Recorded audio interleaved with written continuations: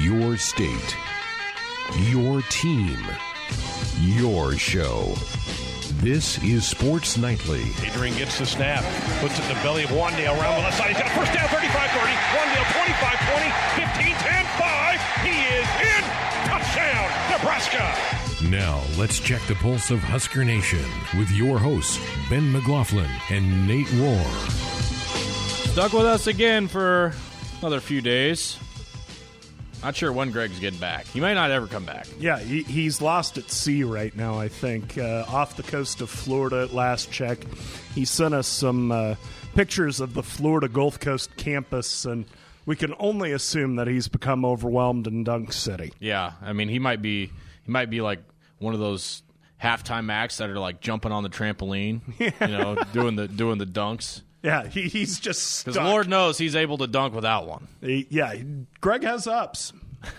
Very explosive. Yeah, explosive athlete. It's all what we all strive to be. Yes. Hopefully everybody's weekend and holidays were wonderful, were spectacular. I think for most, if not already, today was the official start of the year. Yes. Your break is done and over with. And probably a lot of frustration in offices today, Nate, realizing that you're not going to get another break for a while, and that long Christmas break that at least people in our office had is over. So hopefully they enjoyed it all. Yeah, you've got about 152 emails to page through, and somebody emailing you about something 4 times. Just fun times. Yeah. But back to the grind, back to the hard work, and here we go. At least for us, not Greg. Greg's still out of here. Utilizing the vacation time as he can. That's right. We still have a full 3 hours of Sports Nightly coming your way tonight. We have a lot to get to over the next 3 hours of the show. Coming up here in the first hour, we'll get a look at some Husker hoops with Chris Basnett from the Lincoln Journal-Star. Huskers had a press conference earlier today following their workout. Chris was in attendance. I know. I can confirm it because I was there myself. Oh, wow. Saw him with my own eyes that Chris was there. We'll get his thoughts on everything Husker hoops coming up here this hour. Of course, the Huskers fall to Rutgers in a big way on Friday. So Chris Basnett of the Lincoln Journal-Star will stop by. Coming up in hour 2, we will switch gears and talk Husker football with Brian Christopherson from Nebraska 24/7 Sports. BC has been all over this Nebraska special teams situation. Even before the news today with Yvan Ouedraogo, he put out an article kind of analyzing where Nebraska was at in terms of special teams and what needs to improve there. And, of course, with the news today of Yvan Ouedraogo departing the Husker staff for Chapel Hill, no better time to talk to Brian Christopherson and get his thoughts on, and not just the special teams, but what the Huskers are going to be looking for or how they may fill that outside linebacker void, which is a very big question. So we will get into that with Brian in hour 2. As I mentioned over at Husker Hoops today, was able to sit down with freshman Yvan Ouedraogo.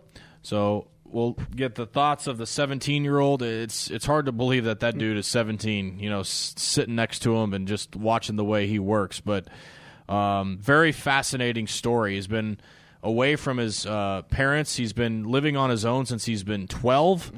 Obviously, basketball a big part of his life. He was not with the team in Italy. He was, playing for his home country of France, and half a world away here going to school. So very fascinating young man. We'll get our first sit-down one-on-one with him in hour 2 of the show as well. In the third hour of the show, Nate will take a look back at the weekend that was in sports. Obviously, NFL was the main focus this weekend with the first round of the playoffs. Some really, really good games that we'll go over this weekend, and even some overtime conversation. Pat McAfee seems to be one of the hottest names in sports right now with his bull coverage. He's on a lot of the talk shows of ESPN. He worked with Barstool for a while. He, of course, the former Indianapolis Colts punter who is known for, kind of his carelessness. Nothing seems to bother him. He was the one that in Waco, Texas on college game day jumped in the water off the boat. Yes. This dude just doesn't really care about anything, but he has some interesting thoughts on the direction that he thinks the NFL should go with the overtime rules. Even after last year's playoffs, I'm still bitter about it. I do think they need to change. I don't know that I'd go quite as far to what Mr. McAfee has to say, but interesting comments that he had. We'll dive a little bit into what we think should happen in the NFL overtime rules with some things happening this weekend with the playoffs, 2 years in a row, actually. So we'll get into that a little bit today as well. If you want to be a part of the show, feel free to dial us up on our Woodhouse Auto Family hotline at 866-HUSKER-1, 866-487-5371. That is our Woodhouse Auto Family hotline, bringing you more choices in brands, locations, and service. Experience the difference. Purchase with confidence. This is Woodhouse. Well, Nate, let's go ahead and start with the big news regarding Husker sports today. I didn't expect this shoe to drop, but you sent out the text this morning, and sure enough, it was reported by basically every college football reporter that Nebraska assistant coach Yvan Ouedraogo has accepted a position at North Carolina. As Tim told you in our ticker, same duties, special teams and outside linebackers, going to go coach with Mac Brown. I think this might be a good thing for both parties. I know Yvan went through so much with the throat cancer, and his family's just been through hell and back this last year. He lost a couple of his outside linebackers that he's been with since he got here. I think this might be a good time to just cut the cord and start fresh somewhere else. Yeah, for him, it's an opportunity to just get a fresh start and to have a new set of people hearing his voice where, here, especially after the struggles both from the outside linebackers and the special teams, there might be some issues with credibility. Why are you right this time when what we did last year didn't work? So he gets a fresh start, and I think it's an opportunity for Nebraska to really examine the special teams aspect of it. The kick coverage game was such an issue for Nebraska. I mean, putting aside Nebraska's issues in terms of field goal kicking, that was just a freak run of injuries. There's nothing Yvan Ouedraogo could have done about that. But when you're as susceptible as Nebraska was to the big kick return, there were significant issues on that side. So that speaks a little bit to the opportunity you talked about, where Nebraska can get a fresh start, a fresh set of eyes with that unit, and hopefully improve that part of the game. Let's talk a little bit about the outside linebackers and the step that they need to take. I was thinking about this today, Nate. I was kind of running through my mind a little bit of what to expect in spring and kind of the early storylines. Other than quarterback and receiver, I think those are going to be two big ones. But I think the number one thing on my list is going to be the focus on the outside linebackers now with a new coach and just the lack of production that the Huskers have gotten at that spot. I think, to me, you're bringing in a junior college player. You have some other freshmen coming in to try and help out that spot, but you wonder what type of step forward Caleb Tanner is going to have. It's time for some of these guys to start, making some plays and doing some things. Tyron Ferguson was a big disappointment last year. The importance of this position, to me, might be number one going into the spring. Well, especially to create a pass rush. And that was such a struggle last year for this team, was getting a pass rush without blitzing a bunch of people. Eric Chinander was really doing about everything he could to generate some issues for that quarterback in the pocket. And unfortunately, especially as the year wore along, teams figured out the blitz package and were really able to protect their quarterback well. You need a dominant outside linebacker, a guy that really shifts the pass protection every time he's out there, a guy that you have to deal with. And Nebraska just flat out didn't have that guy. I mean, they were hoping for the development of Alex Davis, and that didn't happen. You mentioned Tyron Ferguson. Seemed like he really couldn't stay on the field. Even a guy like Garrett Nelson, who I think is starting to work to maximize his gifts, but you wonder how high the ceiling is for him. So that'll be a valuable thing for this defense to have an entirely different look at that position. Different players, different coach, different techniques, different ways of getting to the quarterback, and hopefully different results. You sure hope that strides can be taken, steps can be taken, because that's the next thing and that's probably going through the 12-game season last year, other than disappointment with quarterback play, that was the comment that we got the most, was seeing the improvement from week to week. You felt like you saw it in year one, especially the way the Huskers finished the year. But I think a lot of people felt like they didn't necessarily see that from week to week as the season went on. The Huskers did start to play better when the season was drawing to a close, but that taking that next step and improving, and there's no better time to do that than right now in the off season. No doubt about it. And when these guys get back to campus, get back from their homes for Christmas, and I think that all happens next week because school is still out, until next week. But when they get back, this needs to be a big weight room year for those guys. And you mentioned one guy in particular, Caleb Tanner, and he looks for the world to be that sort of guy, the prototypical guy you want at outside linebacker. Looks like he has the physical gifts, looks like he has the frame, and yet he's not produced. He's not produced at all.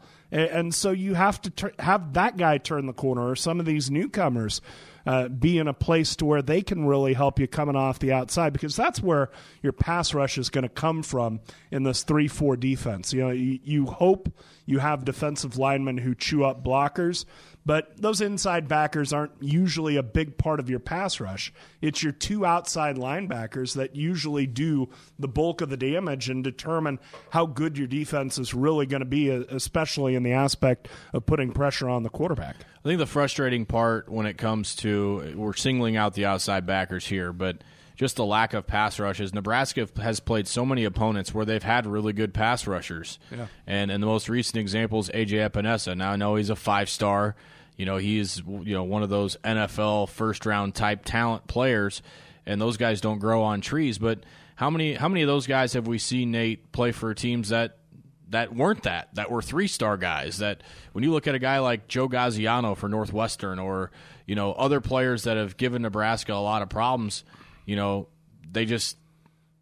stand out, and we walk away from every game. Well, man, why can't we have that? Right. Why don't we have that guy? Well, think of like a Wisconsin Zach Bond. Yeah, I mean that guy's a converted quarterback, but man, he was a force this year at linebacker for Wisconsin, and the Badgers drive you nuts in general just because the whole talent profile of that program is less than Nebraska, and yet they develop each and every guy, and they get better each and every spot. And whatever that formula is, this Husker coaching staff, especially now that they're looking for somebody to fill a spot, they're going to have to find that formula to improve each position and to find guys that you can project. You think about the outside linebacker sort of prototype, and in my head I'm thinking Luke Gifford kind of fits that profile, right? And he was productive when he was healthy last year for Nebraska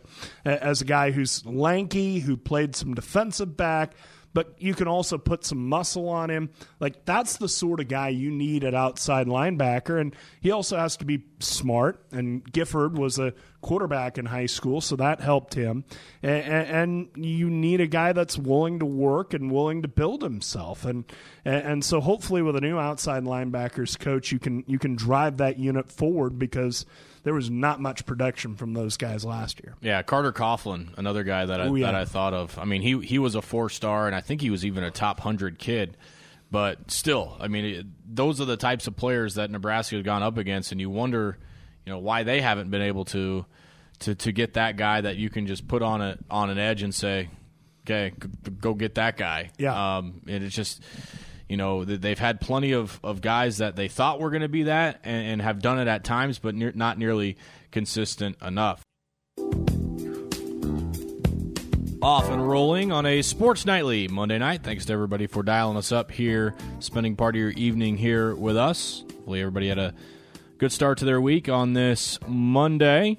Talked a lot of Husker football there in that first segment. The news of Yvan Ouedraogo moving to North Carolina for a new position. Huskers now in search of an assistant coach. Well, we switch gears now and talk some Husker hoops with Chris Basnett from the Lincoln Journal-Star. Chris, back from the holiday vacation. Hopefully everything went well. Were you able to do anything fun over the break? I did, yeah. I got back home to the homeland for a few days, spent some quality time, ate too much candy, drank too many beverages, and now we're back struggling through. So, yeah, it was a good holiday. Well, hopefully Husker Hoops won't add to that cause with the next stretch of games, although the last one might be an indicator of that with Rutgers. Let's just start first with your takeaways from that game. I think our worst nightmare, anybody that has been around this team expected that type of game and kind of braced for that type of game in terms of rebounding and physicality. I suppose, what are your takeaways from what happened against Rutgers? Yeah, it's kind of just like you said. You know, Fred Hoiberg said before the game that Rutgers was going to be as physical a team as Nebraska played all year, and that turned out to be true. You watch that team warm up, and that's not like Rutgers teams of the past. They're huge and big and strong and long at every position, and that's just the type of team that is going to give Nebraska troubles this year, because Nebraska is not those things right now, and they certainly will be, I think, down the road. But it was just a tough matchup for Nebraska with the way Nebraska is built right now. And then it gets exacerbated with Nebraska's inability on the defensive end to kind of stop Rutgers from driving into the paint and dumping it off to a big man for a dunk or grabbing an offensive rebound or whatever it may be. So, yeah, Rutgers played the kind of game that Rutgers plays, and that's not the type of game that right now Nebraska is good at and is strong with. So, and that's how you get the result you get the other night. Obviously, we're talking about them now because Nebraska just played them, but overall, what kind of job has Steve Pikiell done with Rutgers? Oh, he's been unbelievable. I think everybody knew when he took that job what kind of project he had in front of him. You probably hear more about where the Rutgers football program is at and the way they've struggled in the Big Ten, but the Rutgers basketball team was in a pretty similar boat. And it's maybe a little easier to build in basketball than it is in football, but still, when you're going through the Big Ten basketball schedule, it's hard, man. And you look at that team now, and they look physically like they belong. And that's a huge credit to Steve Pikiell. He's recruited guys that fit his vision, that are tough and hard-nosed and will defend and rebound the heck out of the ball. And they have a very defined identity, and they played to it. And I think what you saw the other night was a team that's just gotten leaps and bounds better, not only this year, but every year that Steve Pikiell's been there. When you evaluate kind of where Nebraska is right now, Chris, is it what we've seen in the Big Ten? Is it just truly up? Are we going to see any sort of consistency at all this year? Is it truly going to be something different every time these guys hit the floor? Yeah, I think it's just going to be something different every time these guys come out, and people maybe get tired of hearing it, but this is still a team that was, put together in 30 days. And this isn't a team that's been together for 2 years or 3 years or whatever it may be. You've got a lot of different pieces from a lot of different places. And in the first year of a new coaching staff, new systems, all that stuff, it's just going to take time. And it doesn't matter if you're at Nebraska or if this was happening at, North Carolina or Gonzaga or wherever. It's going to take more than a year, I think, to develop the type of consistency you need to have to compete in the Big Ten. And, there's going to be nights when Nebraska looks great. We saw that even in the loss to Indiana and the win over Purdue. Nebraska looked like a team that could compete in this league. And there's going to be nights when you get the other side of the coin, when it looks like it did against Rutgers. And I think a lot of nights it's just going to depend on which Nebraska team shows up. Does the Nebraska team shows up that can hit shots and play a little bit of defense and get some stops? Or is it going to be the Nebraska team that is misfiring from three-point range and struggles on the defensive end? So, yeah, it's not anybody's, I guess, fault per se, but that's just kind of the boat Nebraska's in right now with where the experience level of this team is and where they are in the building process. That being said, I'm interested in because I agree with you. I truly believe this is what we're going to see every year. But my question then becomes, as a coach, how do you evaluate these guys? How do you look at what they're doing from game to game and measure improvement? Yeah, I think that is the biggest question, and I think it starts with first off, and this is kind of the cliche answer, but it's true. Are these guys playing hard every night? When it gets into the middle of January and the beginning of February, and it's cold and dark, and you're having some tough nights.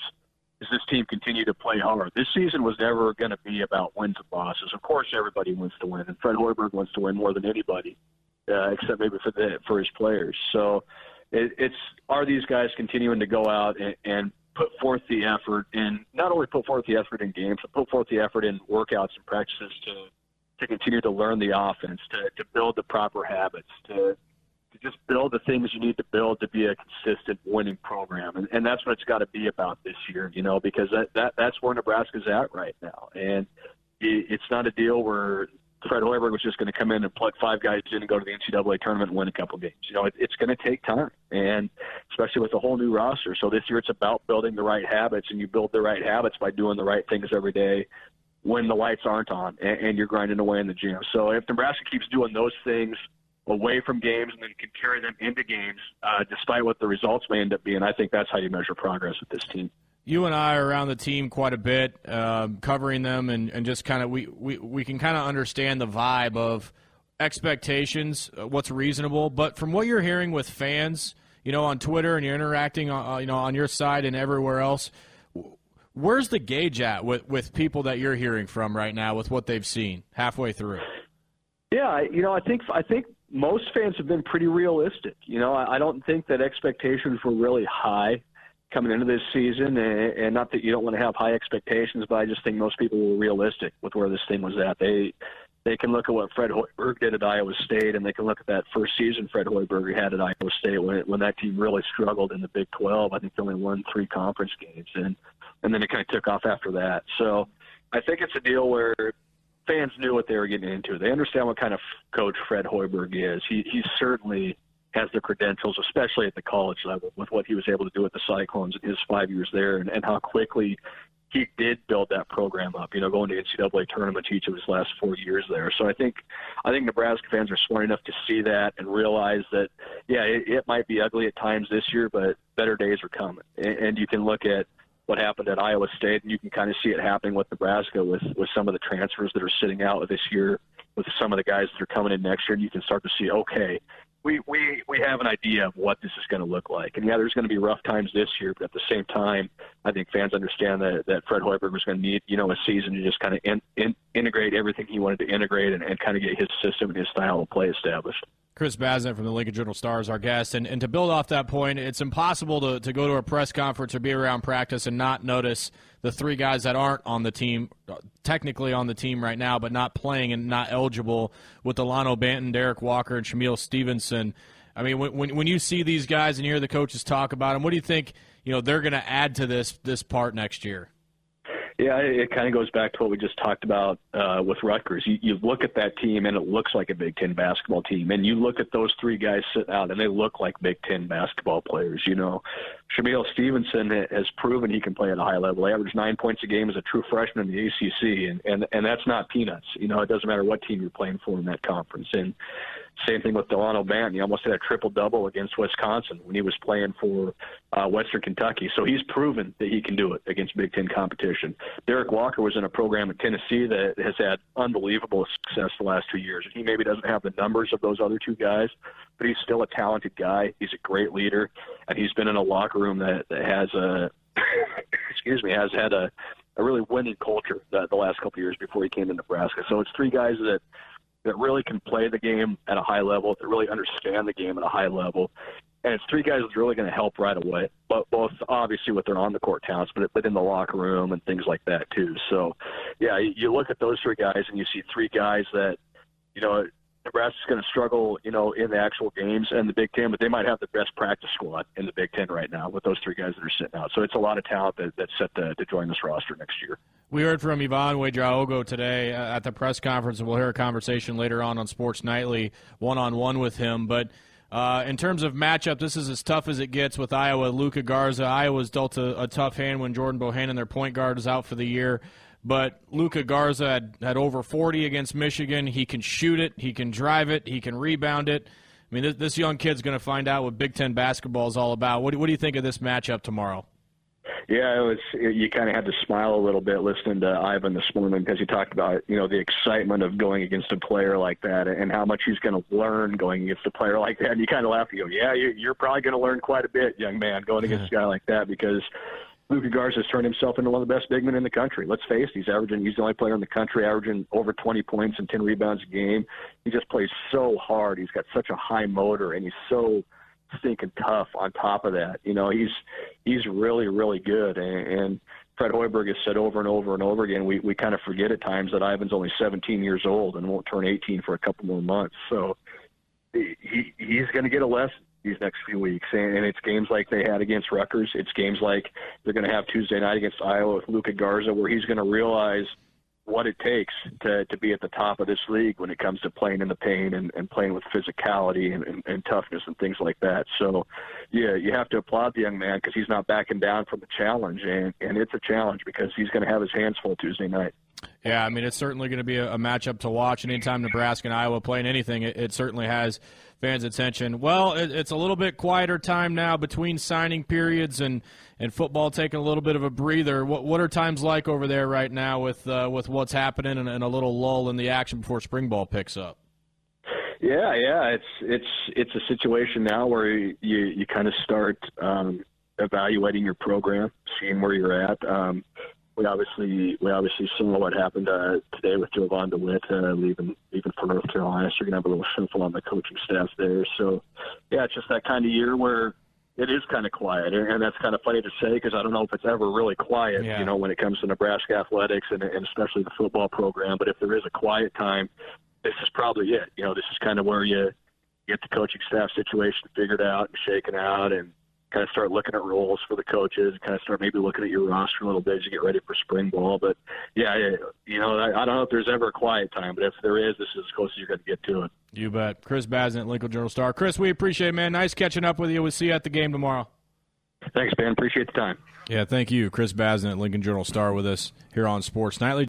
Good hour one. Thanks to Chris Basnett from the Lincoln Journal-Star for stopping by. Coming up here in just a second, Brian Christopherson from Nebraska 24/7 Sports will stop by. We'll talk some Husker hoops with Yvan Ouedraogo, Nebraska big man, freshman from France, and we'll talk to him coming up here in hour number 2 as well. Of course, you're to be part of the show. 866-HUSKER-1, the number, 866-487-5371, the number to our Woodhouse Auto Family hotline, bringing you more choices in brands, locations, and service. Experience the difference. Purchase with confidence. This is Woodhouse. News of the day coming from Husker football.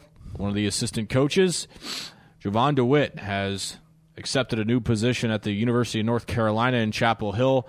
He will work with Mac Brown and have a similar role to what he had in Lincoln, working with the outside linebackers and coaching special teams. Here to talk about that with us further right now, BC, Brian Christopherson, 24/7 Sports. Brian, first of all, before we get started, did you have a good holiday break? I can't complain. I was well gifted, and hopefully I return the favor to the people that gifted me. Very good. Well, what's like a typical activity over the Christmas holidays in the Christopherson's house? Are you guys a game family, movie family? How do you pass the time? We're a football and fondue family. There's always football in the background somehow, some way. And then there's a big Christmas Eve fondue that is annual tradition in which we eat entirely too much, and it's actually ridiculous and borderline scary to watch. Football and fondue. I mean, that's a pretty deadly combo right there. But by the way, congrats to you and your Vikes. That was a huge win yesterday. Yeah, we got one. That was a surprise to me. I saw a tweet where somebody said how they had zero confidence the Vikings would beat the Saints, and now suddenly they have 100% confidence they're going to beat the 49ers, and that's sort of the way a Vikings fan thinks. And I unfortunately kind of relate to that. There is some truth to it. So I'm a little too optimistic now and riding too high probably, and prepared to be deflated like usual this weekend. Well, let's just hope Bailey doesn't have to line up for a field goal to win the thing. Other than that, you might be all right if that's the case. If that doesn't happen, you got a shot. Well, you don't really need to bring up stuff like that, Ben. I was at the Blair Walsh game when it was negative 20 degrees, and I had about 10 hand warmers in every spot you can imagine. Won't get all into that, but stayed warm enough, thought we were going to win, and then, of course, we can't make a 27-yarder. But I'm not bitter about it, and that's what's important. All right, well, let's turn the page before you hang up the phone on me. You obviously, news today, Yvan Ouedraogo accepted a job at North Carolina, a similar type position that he had in Nebraska. Start first with your response and reaction to the news. Well, I think it's a good chance for Yvan to start out fresh somewhere else. I always enjoyed him personally. I think anybody who interviewed him did. He is such an engaging guy, and his personal story of what he did this last offseason with the throat cancer treatment he was undergoing and how he fought through that and was still there full time in the fall. That's an inspiring thing, and that goes beyond football. So I'm happy for him and his opportunity ahead.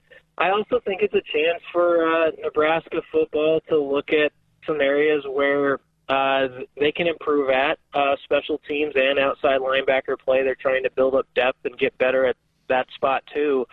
So this is a big hire and a big chance for somebody to come in to a job that I would think a lot of people would be interested in, especially the way Nebraska's paying their assistants these days. I mean, they were paying, $475,000 basically for that job previously. So this is a lucrative position. It's a heavy responsibility position that's open, and it's going to be important that Scott Frost finds their guy who melds well with this staff, but also can recruit and is a very detail-oriented guy.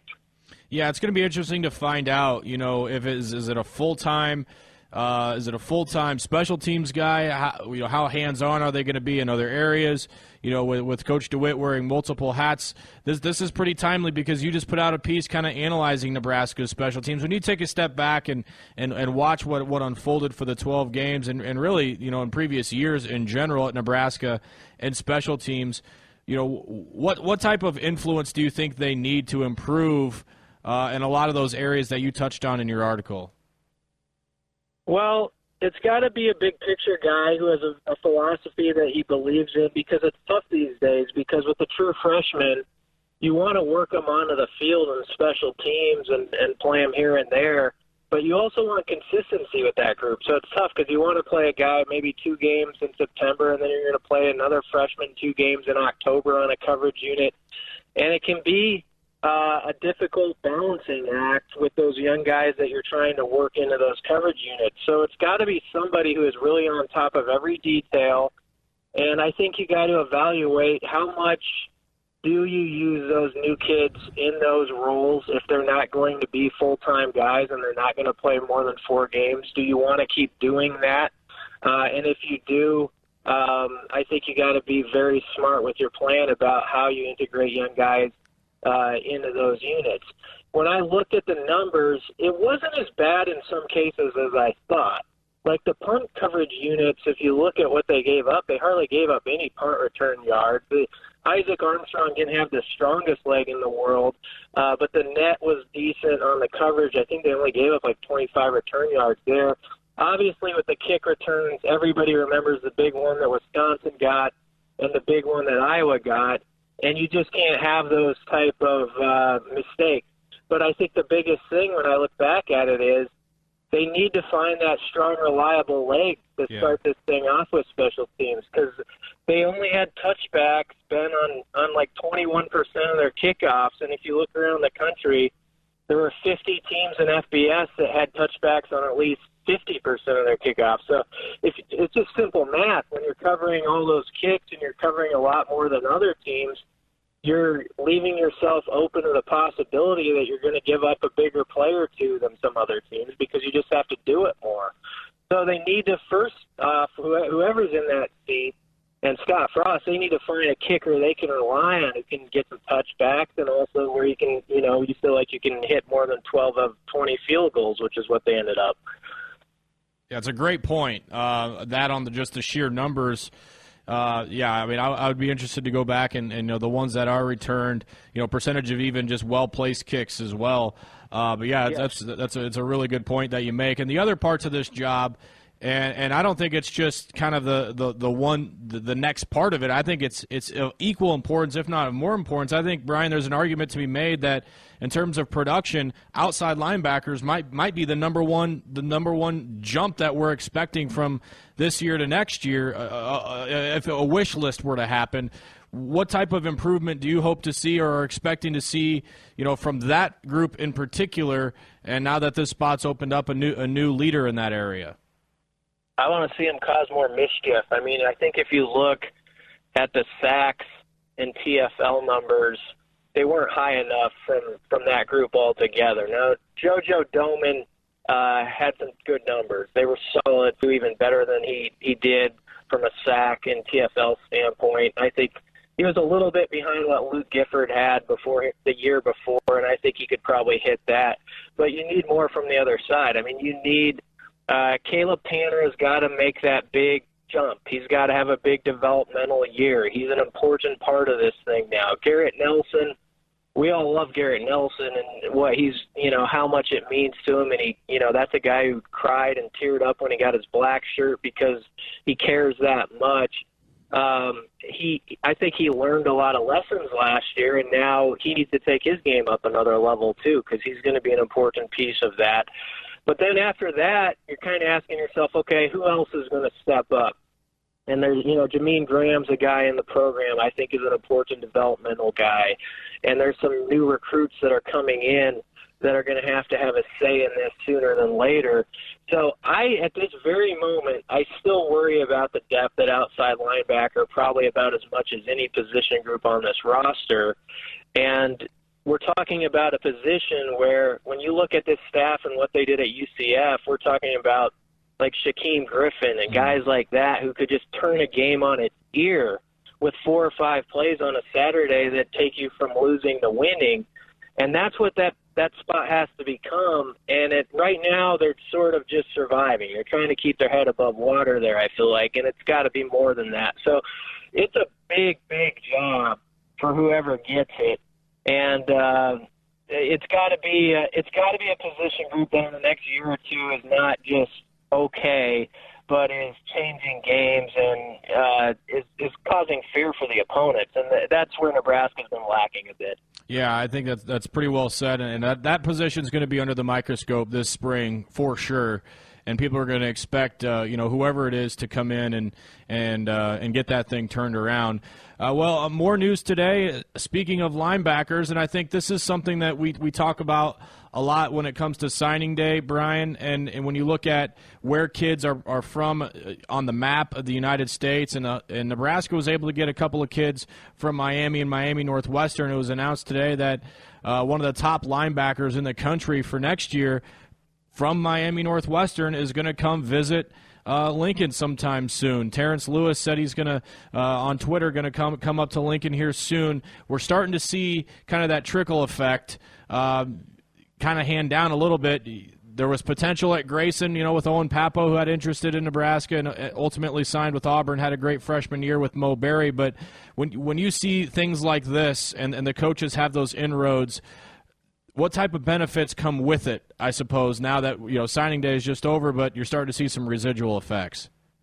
Well, Scott Frost said it well about recruiting Florida, and I think the Miami area in particular. There's some kids in that area that are meant to stay. Like, that's home for them. It'll always be home. And you've got to spot that early on in the recruiting process and say, okay, they're a Florida kid. But there are a lot of kids, and especially in that Miami area, and we're seeing this in the last class, that are interested in getting out of there. In some cases, I'm just being frank, that some of those areas are kind of bad neighborhoods, and that their families want them to get out of there. They want them to see a different part of the country and get somewhere else and kind of start their own life and experience something new. And that's where, a place like Nebraska, I mean, you can imagine it's like a different planet if you're from Miami and you come visit here on a recruiting trip. But I also think the kids who do it, they're kind of like, this is nice, I can be my own person here and start something new. And they love football. I'm going to be a rock star. And there's an appeal to that. And then when one or two of their friends, jumps in and says, yeah, that's what I'm doing, it becomes a popular thing and other guys follow suit. And we kind of saw that with the last recruiting class. I'm not saying they were all connected, but they all kind of know each other, even if they're not best friends, and I think are interested in having that Florida bond with each other here in Nebraska. So, that's a very good prospect that's going to be visiting. He's also teammates with Ronald Delancey and Marcus Fleming, who just signed in that last class. And there was a picture of him with those guys on signing day, and he was kind of hyping up Nebraska. And right now, Miami football is struggling down there, too. So they're struggling to keep the kids in that area. It's not necessarily cool to go play there. And so I think there's an opportunity to come from the outside and pick a few away from there right now. Nebraska's taking advantage. Yeah, and there's no doubt there's plenty of football players down in that area that could certainly come up to Lincoln and have an impact in this program. Brian Christopherson, 24/7 Sports. BC, it was great catching up with you, man. Hopefully your break went well, and best of luck to your Vikings next week on the road in San Fran. All right, we'll need it, and I do appreciate that, Ben. Thanks a lot. Yeah, thank you, Brian Christopherson, 24/7 Sports, joining us here on Sports Nightly. Obviously, changes are coming for Nebraska staff with Yvan Ouedraogo heading to North Carolina. Here's an opportunity for you to become a Huskers local business. As a Huskers local business, we'll showcase your rating score to Husker fans across Nebraska, help you get leads, increase brand awareness, and build your reputation online, all powered by Top Rated Local. Learn more about this opportunity at huskerslocal.com. During the busy holiday driving season, look for Unleaded 88 at a pump near you. Unleaded 88 is safe for your car and the clean-burning choice made right here at home with Nebraska ethanol. Unleaded 88 gives you better performance and burns cleaner, all for less money at the pump. With Unleaded 88, you can help your engine and the air we breathe while supporting Nebraska's farmers. Visit UNL88.com to learn more and to find an Unleaded 88 pump near you today. Making a quick trip to the store? You climb into the driver's seat. You start the car. The seatbelt indicator blinks and sounds. But you decide you don't need to use one. Think you are the only one that suffers if you don't wear your seatbelt? Think again, you're wrong. Family, friends, and coworkers suffer if you are killed or injured in a crash. Click it or ticket. Saving lives every day. Make it click. NDOT Highway Safety Office. As the official bank of Husker Nation, First National Bank invites you to take the game with you with a free Husker Visa debit card. Tied to your checking account, the Husker Visa debit card gets you one-of-a-kind VIP fan experiences, exclusive ticket opportunities, and free Husker checks. Get your free Husker Visa debit card today at any First National Bank branch or visit fnbo.com/Huskers. First National Bank, the official bank of Husker Nation. Member FDIC. Hey, Husker Nation, this is former Pipeline member Brendan Stye here to tell you Bill Moose was right when he said, Nebraska needs to get back to being Nebraska. And you can help us get there. Go big and be a part of the future home of Nebraska football. This project will once again establish Nebraska as the standard for growth and commitment to student athletes, and we need your help to make it happen. Contact the Huskers Athletic Fund office or visit huskersathleticfund.com to find out how you can contribute. Go Big Red. This is the Husker Sports Network from Learfield IMG College. You're listening to Sports Nightly. The Husker Sports Network is always on the air on Facebook and Twitter. Like the Husker Sports page on Facebook and follow at Husker Sports on Twitter. You'll get exclusive up-to-the-minute coverage of your Huskers, including live football practice reports, previews of what you'll hear on Sports Nightly that night, instant reaction and analysis on Husker News, and Nebraska athletics coverage that you can't see or hear anywhere else. Follow the Husker Sports Network on Twitter and like the Husker Sports Network on Facebook today. Imagine having a luxury hotel quality bath in your own home. That's what you get with Bath Fitter, a beautiful luxury tub or shower with thousands of options to choose from. They will handle every aspect of your bathroom installation from start to finish. Plus, it comes with a warranty for as long as you own your home. For a limited time, you can get 48 months special financing with approved credit until December 15th. Visit bathfitter.com/48 months for more details. Get a beautiful new bath today with 48 months special financing with approved credit. Only available for a limited time, so call today for more details. Offer valid November 18th, 2019 to December 15th, 2019. Hey, how's Marie? Surprisingly well. We got her to Nebraska Medicine right away, and they removed the clot causing her stroke within minutes. Minutes? Really? Whether it's something serious or if you simply want to feel your best, start with the Nebraska Medicine Health Network. This is where world-leading specialists offer leading-edge services you won't find anywhere else in the state. Like Nebraska's only comprehensive stroke center and CAR T-cell therapy, the latest cancer breakthrough. We also offer innovative clinical trials and perform the most research in Nebraska. It all adds up to the state's most comprehensive care, so you have every advantage possible. close to home. So she's all good. No problems from the stroke. Oh, yeah, perfectly fine. I mean, you can't even tell that she just went through something really serious. Wow, amazing. To schedule an appointment today, visit NebraskaMed.com. Nebraska Medicine. Serious medicine, extraordinary care. Your journey starts now. Arrow Stage Lines is now accepting applications for CDL drivers across all locations. This is not just a driving job. This is an adventure. At Arrow Stage Lines, you get paid to experience scenic destinations, sporting events, historical landmarks, and so much more. Drive some of the latest pristine equipment on the road with superior safety ratings, excellent benefits, and so much more. Start your journey today at Arrow Stage Lines. Apply at drivearrow.com. For nearly 50 years, Noddle Companies has carried on a tradition of bringing great developments to Husker Nation. As a commercial real estate developer, property manager, and investment company, we believe the community is our client. Visit some of our latest projects in Omaha, like Heartwood Preserve in the Builders District or River's Edge in Council Bluffs. Don't forget to check out the Inner Rail Food Hall, coming this fall to Exarban Village. For more information on our projects, visit noddlecompanies.com. Go Big Red! Cruising along, hour number 2, Sports Nightly Monday night. About halfway through the program here tonight. Appreciate everybody for dialing us up, tuning in, spending part of your Monday here with us. Thanks to Brian Christopherson, Nebraska 24/7 Sports, for stopping by last segment, talking some Husker football, specifically special teams and outside linebacker, and the potential improvements that can be made there with the departure of Yvan Ouedraogo to North Carolina. Husker basketball back in action tomorrow night against the Iowa Hawkeyes. Huskers got thumped on Friday by Rutgers. It was Rutgers' largest road victory since joining the Big Ten Conference in league play, and the Huskers will need to bounce back in a big way, and a big challenge awaits as Iowa has one of the better big men in the country in Luka Garza, the man responsible for guarding him tomorrow night. Just 17-year-old Frenchman Yvan Ouedraogo. Had a chance to talk with him earlier today at the Husker press conference. Started out by asking Yvan what his journey has been like so far now that he's had about half of his first season under his belt. I mean, it's really good. Like, the Big Ten, college basketball is really a high level.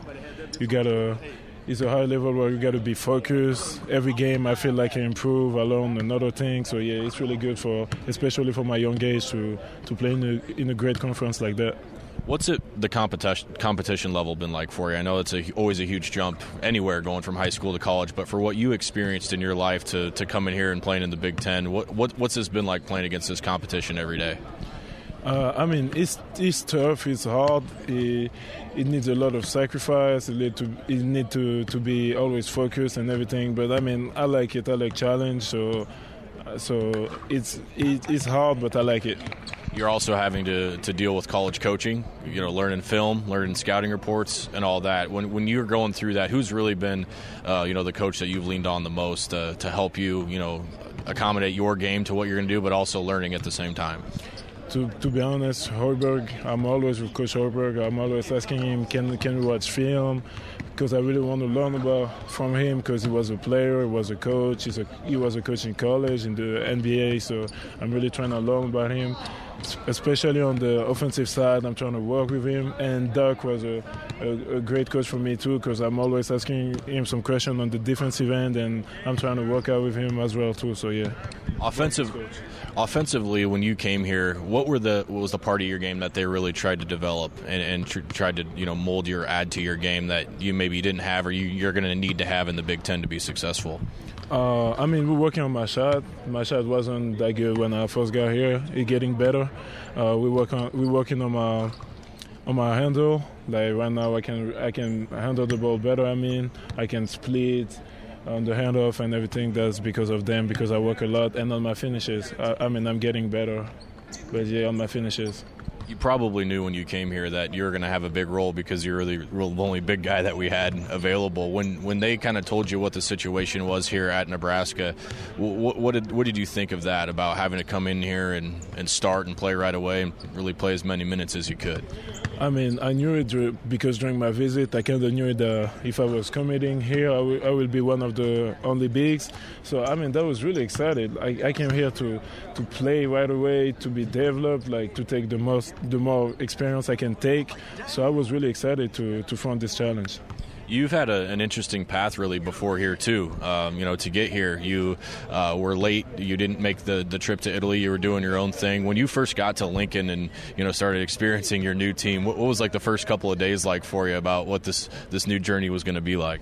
Oh, the first couple of days was a little bit like I was lost. I went to some new dorms. I didn't know anything about the college life. I didn't really speak a really good English. I had to learn on the basketball side. Like that was a little bit hard the first few days, but my coach and my teammates helped me.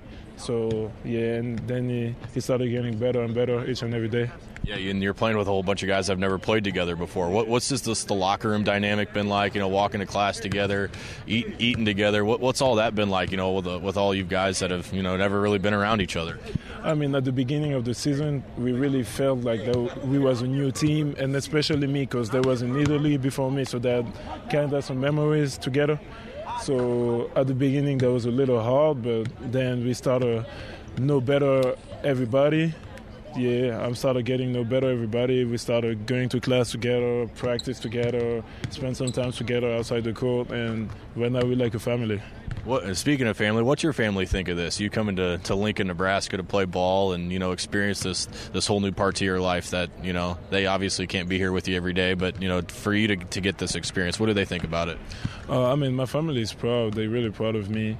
But since I'm 12, I live without my parents. So, they kind of used to me to be far from them.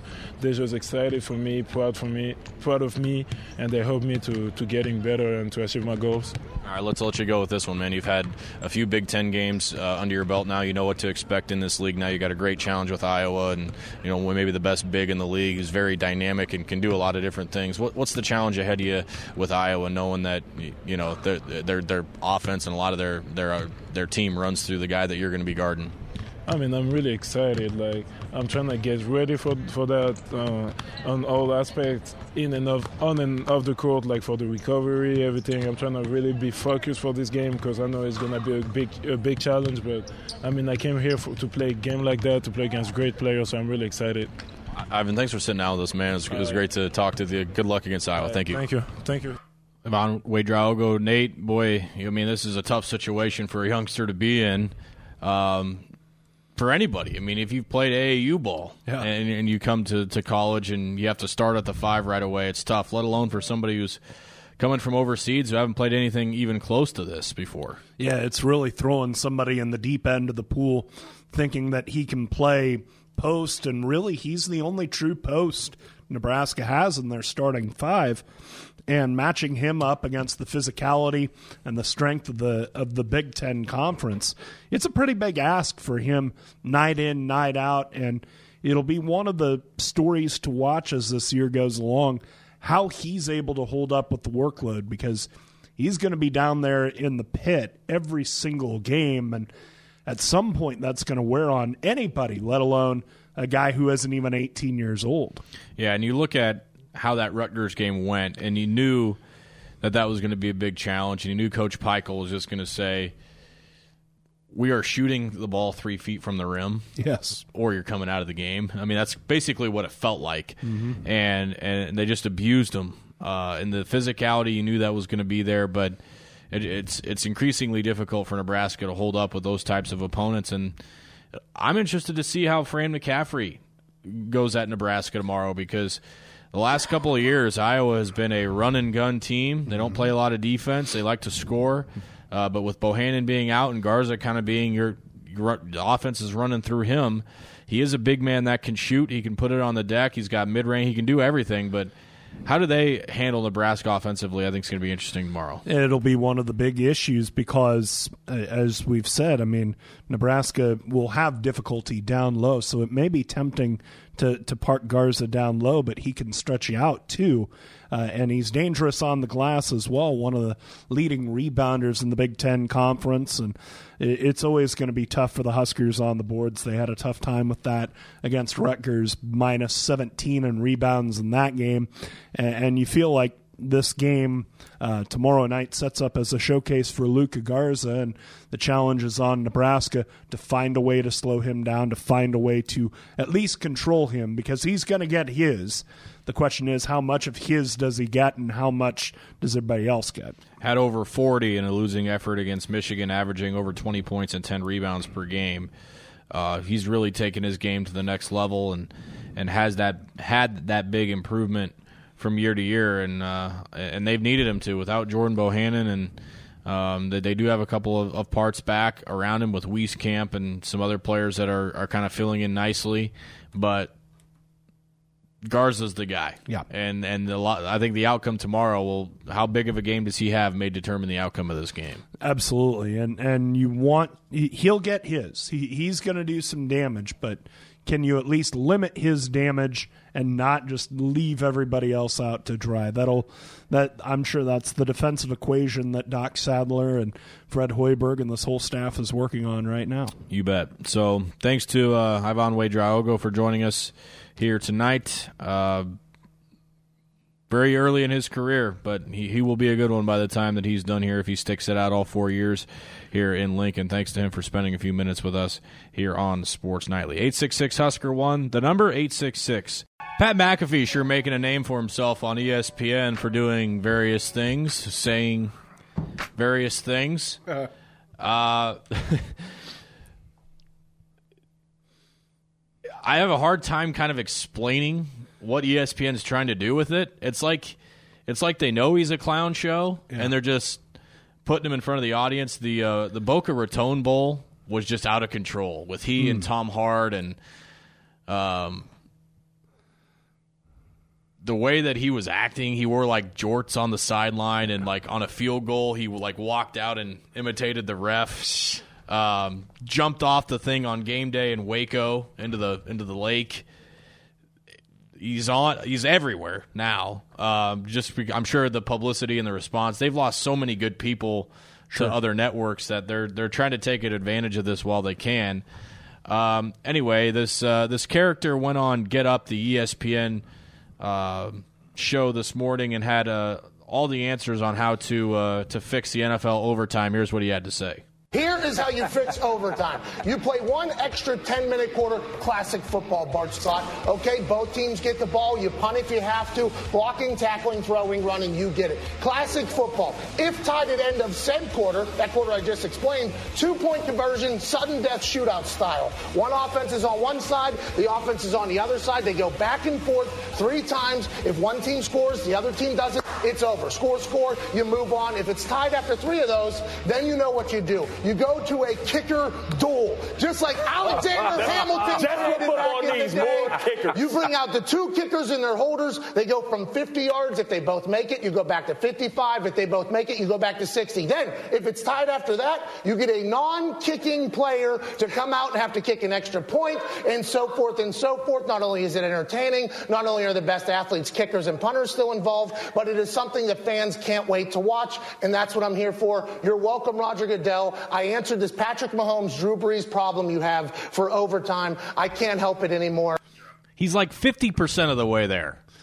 Boy, you're giving him more credit than I will. I mean, let me rephrase that. I'm good with it until it starts getting to the kicker shootout thing. Yeah, I'm like I don't even buy into the 10-minute quarter thing.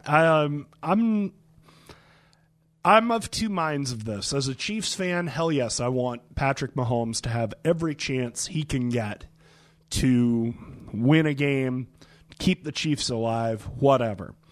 But I don't need a 10-minute quarter. I don't need the game extended any longer. I like the drama of sudden death. I mean, that's what this league was built on, really, was that sudden death championship game between the Giants and the Colts in the 50s. So I think the drama of sudden death is undersold a little bit. And yeah, it's a shame that Drew Brees didn't get a shot at it. And it's a shame that Patrick Mahomes didn't get a shot at it last year in the AFC Championship game. But at the same time, what were you doing for 60 minutes? When teams are that even, you almost have to have it come down to that. Now, I can live with the provision that forces you to score a touchdown to end the game, basically, on your first possession. And I wouldn't be angry if there were a rule that forced both teams to get one possession, but anything beyond that, I wouldn't be down with. Think about that. Think about it from a Husker standpoint, though. Sure. Like if you're going to bring this to college and, Nebraska was down by 8, and they go down on a 92-yard drive. Let's just use the Northwestern example from last year. Say the roles are 2 years ago. Say the roles are flipped. Yeah. Nebraska goes 98 yards. They're losing the whole game. Yeah. They have a huge comeback. They go 98 yards to tie it and go overtime. And the sudden death thing happens. Northwestern gets the ball and scores. You feel satisfied? You're going to feel satisfied after all the work that you did to get back into it? Not exactly. But I also think, those 60 minutes were good for something. Of course. But both teams have had equal chances in the 60 minutes. Yeah. So they should have equal chances in the extra period. I don't know. I like college's system. I would think a system where both teams get one possession. Yeah. I don't need a 10-minute quarter, and I think playing that much is a little outrageous, but the way that it is, I prefer the sudden death to what we have now. I really do. One way or the other. Yeah, I feel like I find that interesting. I feel like the idea that there is so much weight on the coin toss, give me what happened in the 60 minutes to the last team to score gets the ball, or the first team to score gets the ball, or a team that had the largest lead gets something that. But there is so much weight on the flip of a coin right now of who gets the. And it was that way with the sudden death overtime too, I guess. But I don't know. I am not with the idea that if you get the ball first and one pass interference call can completely change the outcome of the game. You're sitting like first and goal at the 2. Oh yeah. Yeah. I'm not cool with that at all. I guess my ideal would be both teams get it once. At least once. And if at the end of that first exchange of possessions the score is still even, it's sudden death. I would sign on the line for that right now. And the other thing is what I don't like about the college setup is the fact that it totally takes the return game out of it. Yeah. So they're trying to take that away from football as it is. Yeah, that's true. That's true. But, if you are a team with a great return game, punt return, kick return, that's an advantage you don't get in overtime. I think both teams get one possession. Otherwise, we play it out. Yeah, I'm in for that. But the way it is now, I'm just not a fan of it at all. So much weight on the coin toss, and so many things can happen in just one snap of the game. To have it the entire game decided on that I'm not cool with it. I know a lot of people are fine with it. I know a lot of people, football people, don't want the toll on the bodies and a whole extra quarter and all that. I get it, but the way that it is right now, it doesn't sit well with me.